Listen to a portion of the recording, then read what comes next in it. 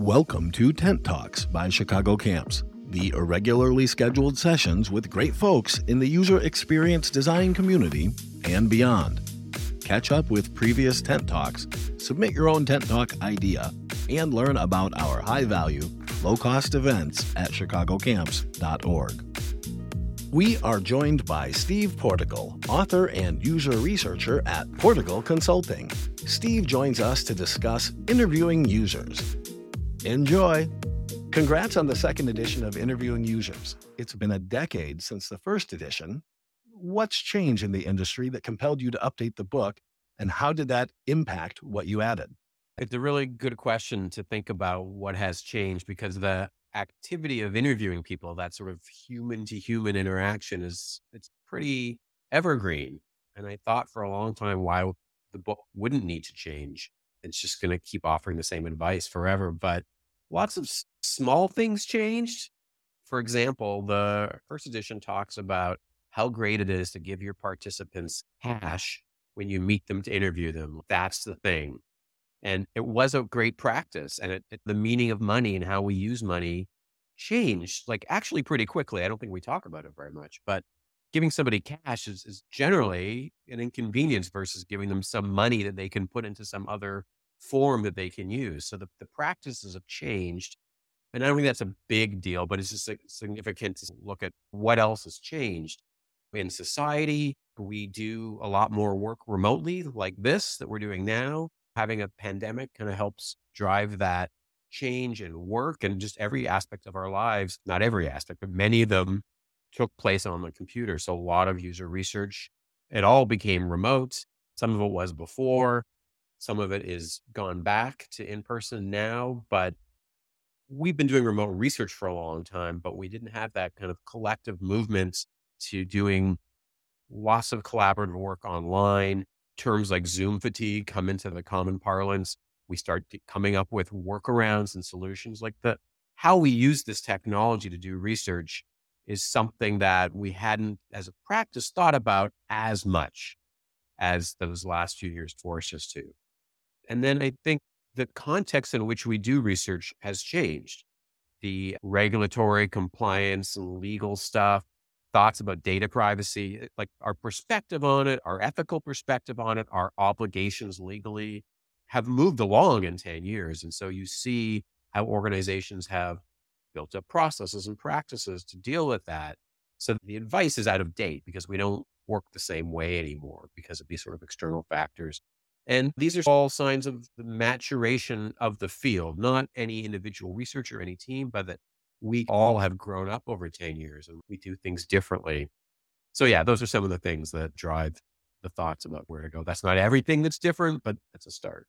How have you seen user interview techniques evolve over the years, especially with the rapid advancements in technology? We were talking about that in terms of remote. It's harder to meet a new person and engage even some very tactical things like when you talk to somebody, and I think we might be doing it, this will happen in this venue as well. Turn taking is this interesting thing in podcasting and in interviewing where I just held what I was going to say. And sometimes that's a cue to the other person to jump in. When you're with your friends and you're excited, you look for those quiet moments you talk over because that's what sort of social talking is. In meetings, we're encouraged to give people space to talk and it's seen as respectful. And in interviews, you certainly want to give people the space to go on. I think some of those cues are very automatic for us and they're often about breath as well as body language. We don't get as much bandwidth of sort of information coming through. Body language is less. You can't see all of me. I'm clearly like on stage for you all. So we change how we present. We change how we breathe and what we're able to hear. And I think these technologies, they flatten some of this stuff out. I don't know what gets filtered. I don't have a scientific answer for this, but it's different. And so you might need to do more explicit. Either you cut somebody off and you say, no, you go ahead, or leave an extra long time. I've talked to people, I've been watching this lately, and some people you talk to don't do anything while you're talking. And then when you stop making sounds, they also don't do anything for a beat or two beats. it feels unnatural because we don't talk in person like that. And so as you interview somebody over these kind of media, you have to be prepared to re-normalize every time to that person who's not thinking about it, who's just doing, they're reacting to these kinds of tools in these environments. So I think that it's subtle, and I can't say it's like easy to be good at. Do this, and then you'll have it work out.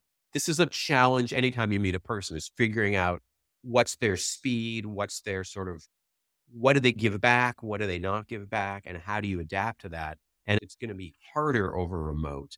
And maybe if you do this a lot, your brain trains itself to look for other kinds of things. I'm making gestures right now while I'm talking, or even just to be comfortable with radio silence or things that we wouldn't normally do in an interview, that we need to shift to what is less comfortable. And I think we've had a few years of doing this all the time for work.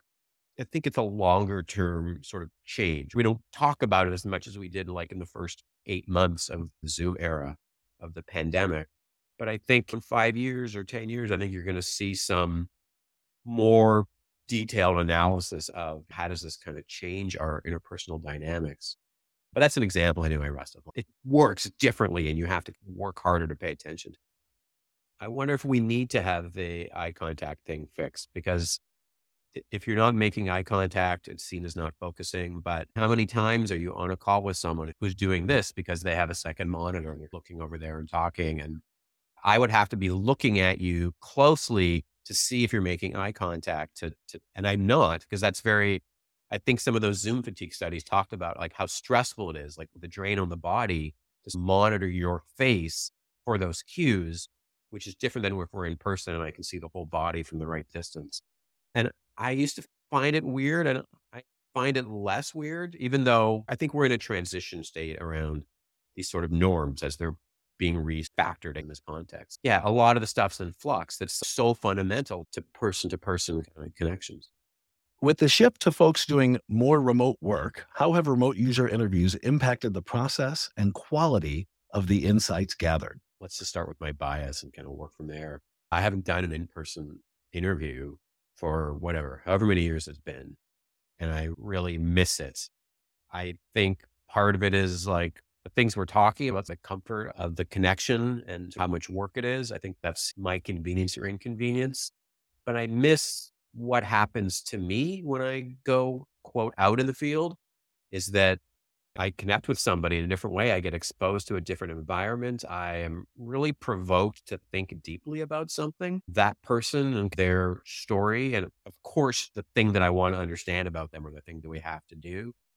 And I've always valued research as an experience to generate reflection and thinking and like synthesis before synthesis, just sense making from these experiences, because they can be profound in a lot of ways, intellectually profound, interpersonally profound.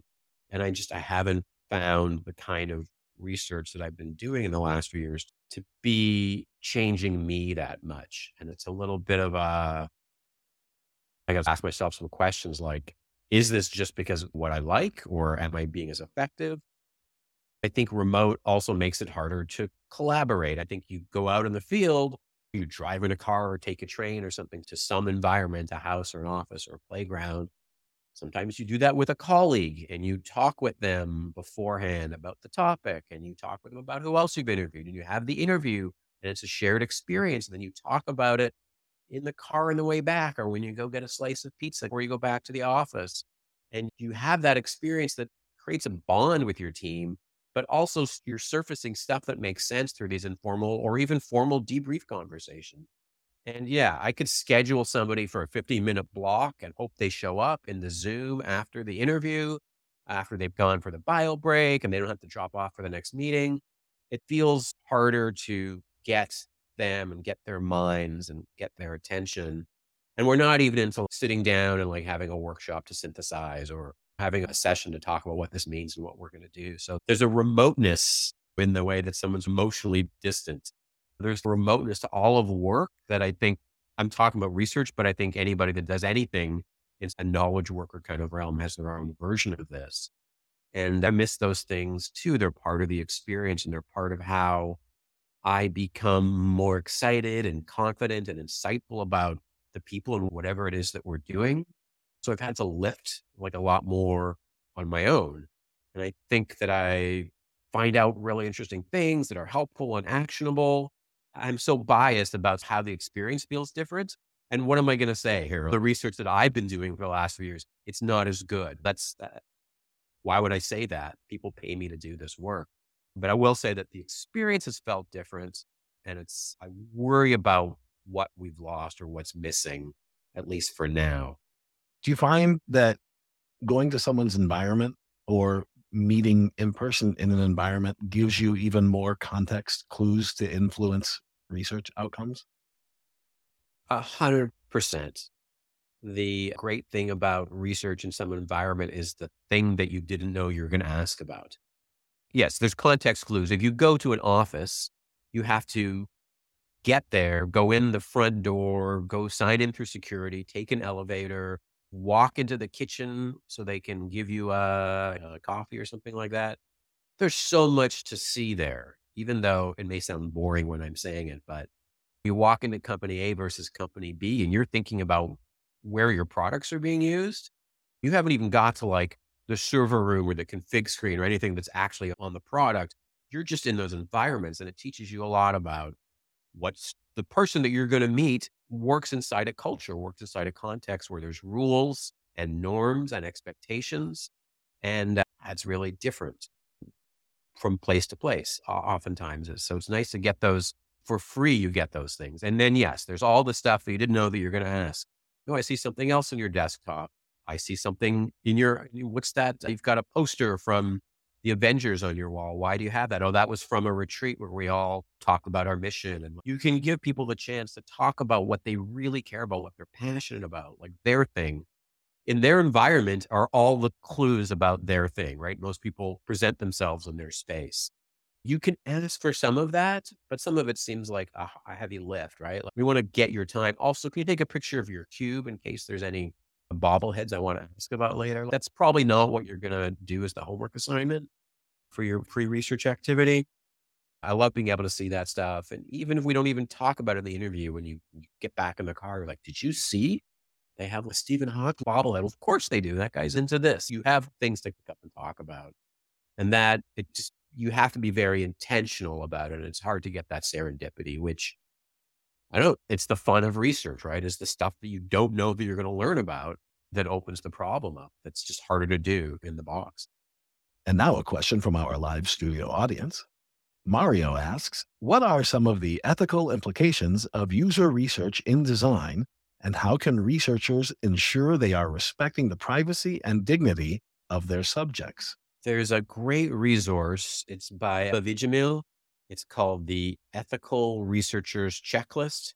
It's this great document that just asks all these questions, including, which is like such a great one that I would never have thought of, should we be doing this research to begin with?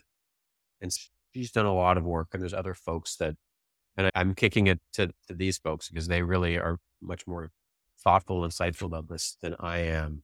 I think resources like that are good I love that she's written something like that and shared it so that we can, and we're not going to pull it up and go through place bit by bit, but I think it's something to check out because I think there's questions that we wouldn't have.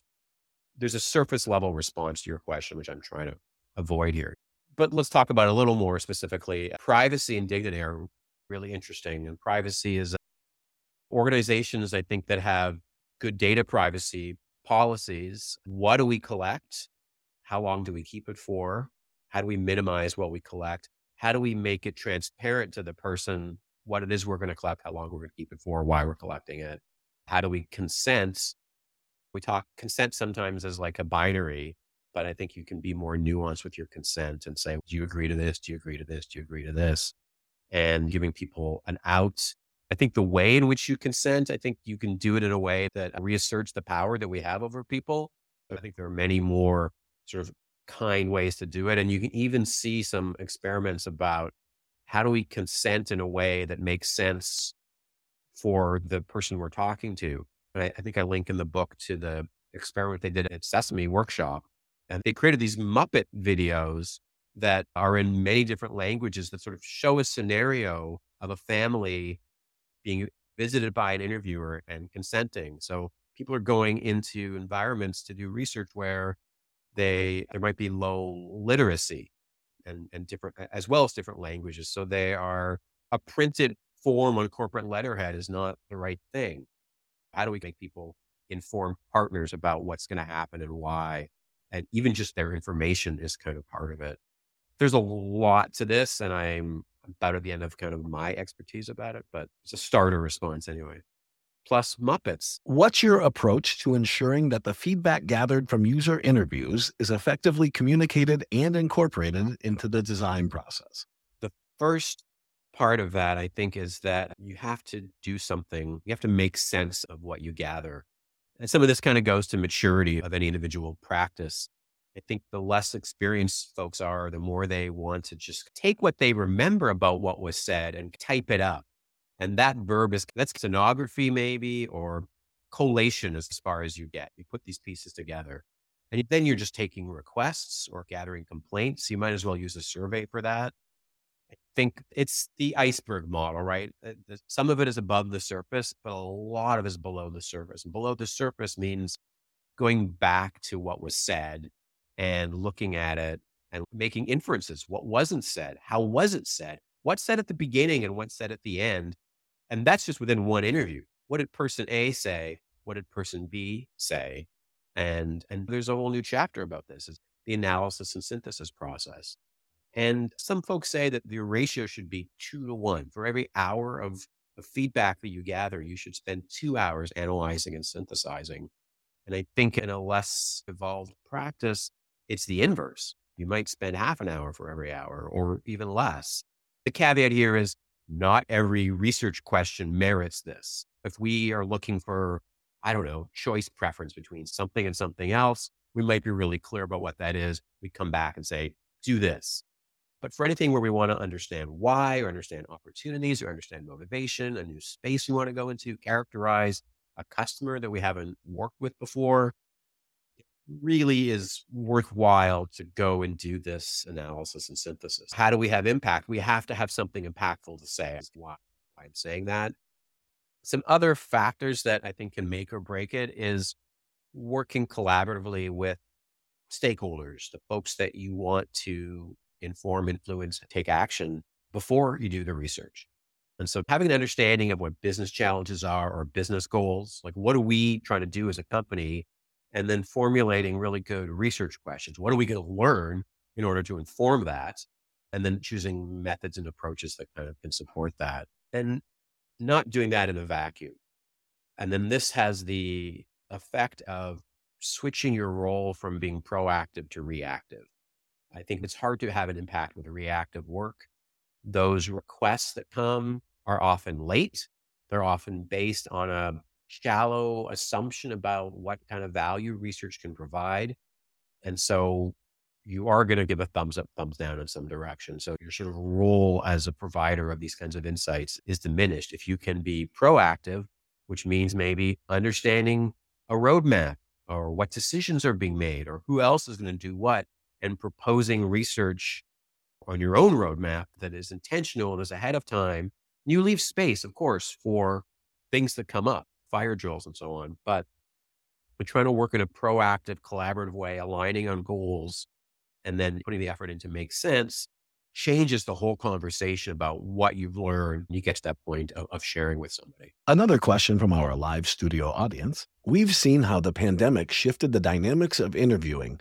How do you see AI changing that dynamic once again, if at all? I like the if at all. You can tell when a researcher comes in because they write the questions really well. It can't be a thing about any topic where we don't talk about AI a little bit, right? I'm sure that the Tent Talk has an AI question for every single topic imaginable. Yeah, I don't know is my short answer. And it's interesting because I feel like stuff is changing really quickly. It's funny. I've stayed away from this because I am curmudgeonly and old, and I feel like every sort of shiny thing comes along and people want to talk about, I don't know, user research, data privacy on the blockchain. And then we stop talking about it. And I feel just grouchy about it. So I'm just going to own that. So I've mostly stayed away from it. There's a really great article, a social science researcher in Berkeley took one of those, hey, you don't need users. We can generate user responses. She wrote this great article where she just did an experiment. She took this tool and she took her own project that was about some kind of civic participation in the Berkeley area. And she just did a comparison about what it produced. That'll engage in because that's someone giving a clear answer and not pontificating. I am working for a client right now who's asked me to do some desk research on this topic. So I've actually been reading about it and it's fascinating to see there's stuff that works. I guess people that are doing coding are like working with these tools and kind of this partnership. And there was an interesting New Yorker article the other day about, I think it might be like the death of coding or something like that. That's a little philosophical, but describes it. And then a lot of other stuff. It's classic Silicon Valley vaporware stuff. It's hard to see the difference between this is what AI could do and this is a thing that exists. That's just my just brain dump on this question here. I had a conversation with someone that I respect the other day, and they said to me, a large language model, it can summarize, but it can't synthesize because it can only be based on what is. So summarization is like a great use of that, but synthesis isn't. And so maybe that's fine, right? Maybe that's how we'll continue to use these things. So I don't know. There's just so much. Like everybody has an opinion and writes a LinkedIn post about it and so on. I think it creates stress for us all to try to figure out like, how should we be working? What skills should we be developing? Will we have jobs? The coming robot revolution. It feels very complex, which is why I hear you. I am grouchy about it and I don't have any good answers. I'm thinking about it. So I appreciate the if at all caveat in the question. I don't have the citation like off the top of my head, but someone did. They compared I don't know, they uploaded screenshots to ChatGPT and asked it to find UX flaws. And then they had some experts do a heuristic analysis. I don't know enough to critique their methodology and general purpose large language model versus a domain specific one. Anyway, lots of false negatives and just really, it performed very poorly, but the next iteration could work well. There's where we are today and where we are tomorrow. And then unrelated to that is an article in The Atlantic by Ian Bogost, who just writes about all sorts of things. And he talked about using Midjourney and giving it weird prompts, but not to replace illustrators. So he's writing in a magazine and they throw around ideas that are going to be cover stories or whatever. And I think this is part of their Slack dialogue. And what if burgers were sentient? The Atlantic monthly cover story on that. And he's built this practice for himself of putting that into Midjourney and getting an image of the cover. And he's using that as outside the box creativity partner is what I'm trying to say. Not to make the thing, but to make a realization of a future, like absolutely crazy thing, and then be able to see it. So you can think about doing a how might we activity, or even just feeding into kind of a creative session warm up and asking people to make visualizations of fantastical stuff. I think it lets us see ridiculous things as possible, which is a way of being.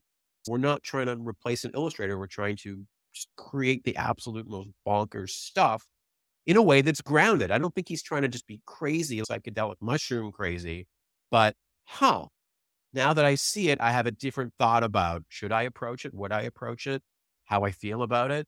Creativity is a hard thing to untangle there, but it's not replacing repetitive labor that a human should be doing. It's extending what collaboratively we can do into the impossible. That is, I don't know what to do with that for research. I guess I do. I said it could be a how might we session, but the act of gathering data, I don't quite know what to do with that or analyzing data, but it starts to say there's a lot to this technology that hasn't really been considered. So yeah, a few things that are for everyone to think about and know more than me now. And now a question from our live studio audience. Mario asks, throughout your career in user research and design, what has been your most profound learning experience and how has it shaped your approach to work? I learn about a lot of kinds of things. Like I run my own business and I write proposals for clients and have contracts and have to go through procurement and a lot of not very interesting stuff in that way that people who do research think that maybe when they start, they're going to just be doing research and you realize, oh, there's a lot of other stuff. Like 10% of my time is in the field. The other 90% is meetings or analysis or socializing or whatever it is. So when I think about profound learning experiences, my mind doesn't go to like doing research. I'll give an example of that, but my mind goes to being a business person, being an independent consultant.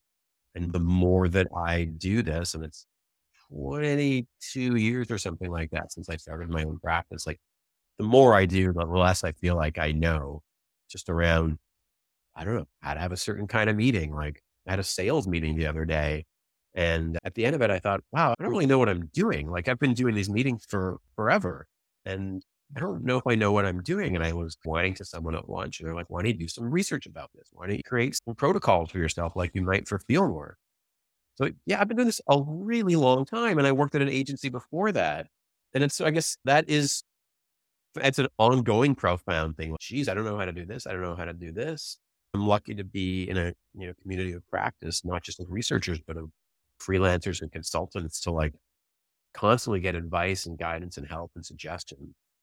Well, that's the more honest answer. Maybe the more sort of researchy answer is thinking about an experience that I had of interviewing somebody who I went to an architecture consultancy and they had a nice lobby with the person's last name, who was the founder of this agency, was like on the wall. Have you ever been to like a creative company's lobby? You know where I was.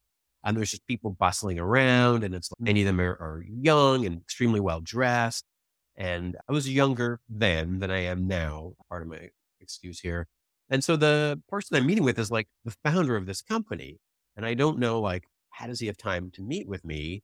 And so this is going to be a story about bias. So let me just prime that there.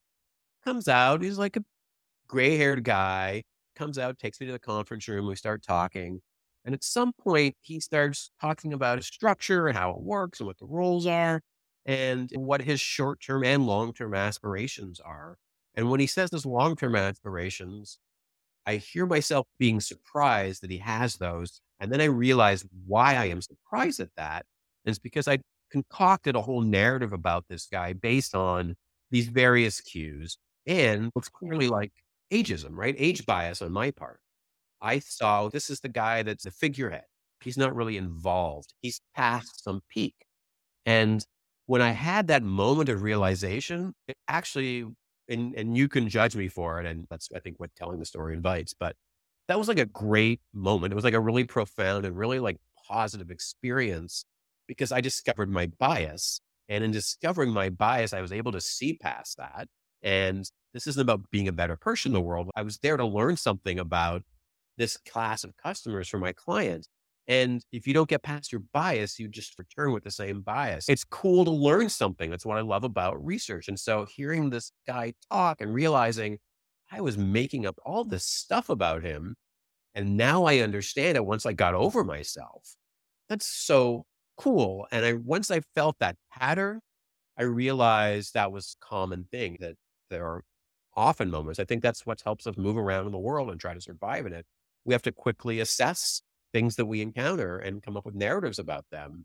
But the joy of doing this work is that you get to overcome that and revisit what it is you assume about the world and see, in fact, how it's actually different. And that's joyful. That's a privilege. And so, yeah, if you have bias, then you're just human. That's just how human beings work.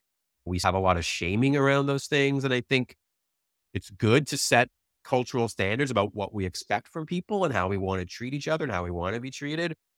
I think we just have to be fair to ourselves and say, yeah, we operate that way. That's human nature. Those are cues that we're given from whatever, television, stock characters, whatever that is. But we can make choices and we can revisit those. And research is a really great way to do that. Thanks for listening to Tent Talks. Check out our other great Tent Talk sessions and events at chicagocamps.org.